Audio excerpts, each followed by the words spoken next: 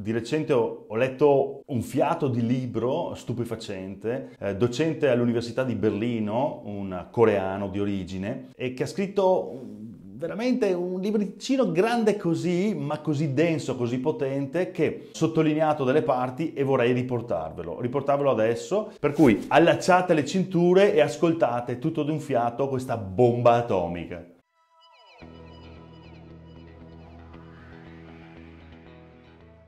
Lo sapete già di chi è la colpa. È colpa vostra. Se non riciclate, se telefonate al parente infermiere per anticipare di un paio di mesi la data della visita medica, se lasciate l'acqua della doccia aperta mentre vi insaponate i capelli, se tenete troppo tempo acceso il condizionatore, se non pagate il biglietto dell'autobus, se comprate il caricatore del cellulare dai cinesi, se non chiedete lo scontrino al bar, se parcheggiate in doppia fila, è colpa vostra in ogni caso. Se l'azienda in cui lavorate è in perdita, se comprate troppe cose a rate, se non comprate abbastanza, se avete 3 cellulari, se non arrivate a fine mese, se siete depressi, non potete dare la colpa al governo, è colpa vostra. Del resto ce lo dicono fin da piccoli che tutto è possibile, basta impegnarsi, volere e potere. Quante volte ve l'hanno già detto? È colpa vostra e basta.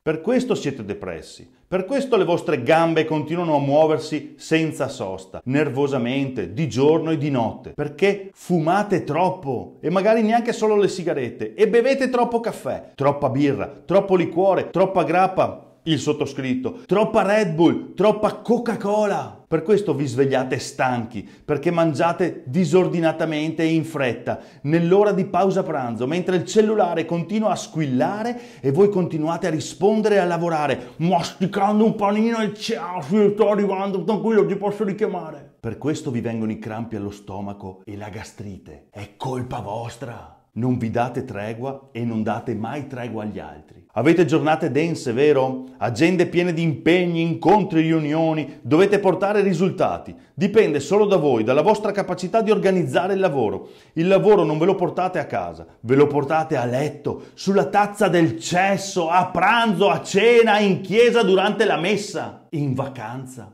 Lo avete in testa costantemente. Nelle valigie avete 3 caricatori per i cellulari e per fortuna che quello dell'iPhone va bene anche per l'iPad per ora. Avete mal di testa e date la colpa all'aria condizionata dell'ufficio, del bar, della mensa, dell'automobile e invece è colpa vostra. Prendete un moment e andate avanti.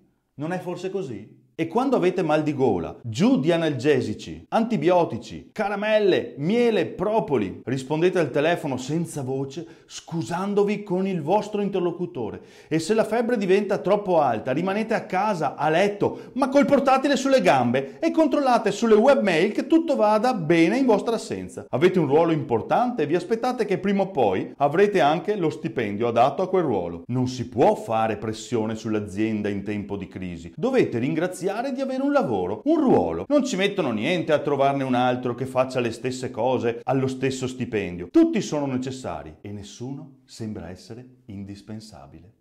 Se l'antibiotico vi fa addormentare, vi svegliate di soprassalto e controllate il cellulare poggiato sul comodino. Il direttore potrebbe aver chiamato per un'urgenza. Lui non si dà tregua, non dà tregua a voi. Gli altri non danno tregua a lui. È tutta colpa vostra, sua e degli altri.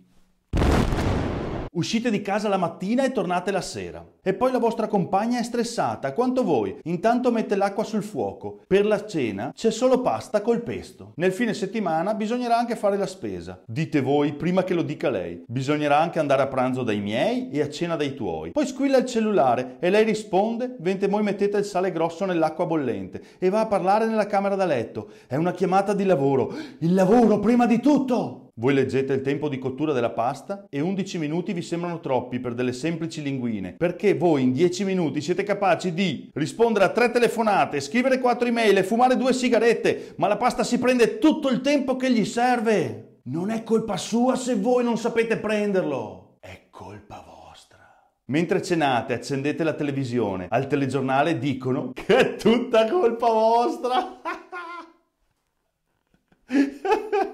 No, è un circo, dai. Andate a letto consapevoli delle vostre colpe alle 11:30 e impostate la sveglia del cellulare alle 6:30. E anche domani sarà tutta colpa nostra.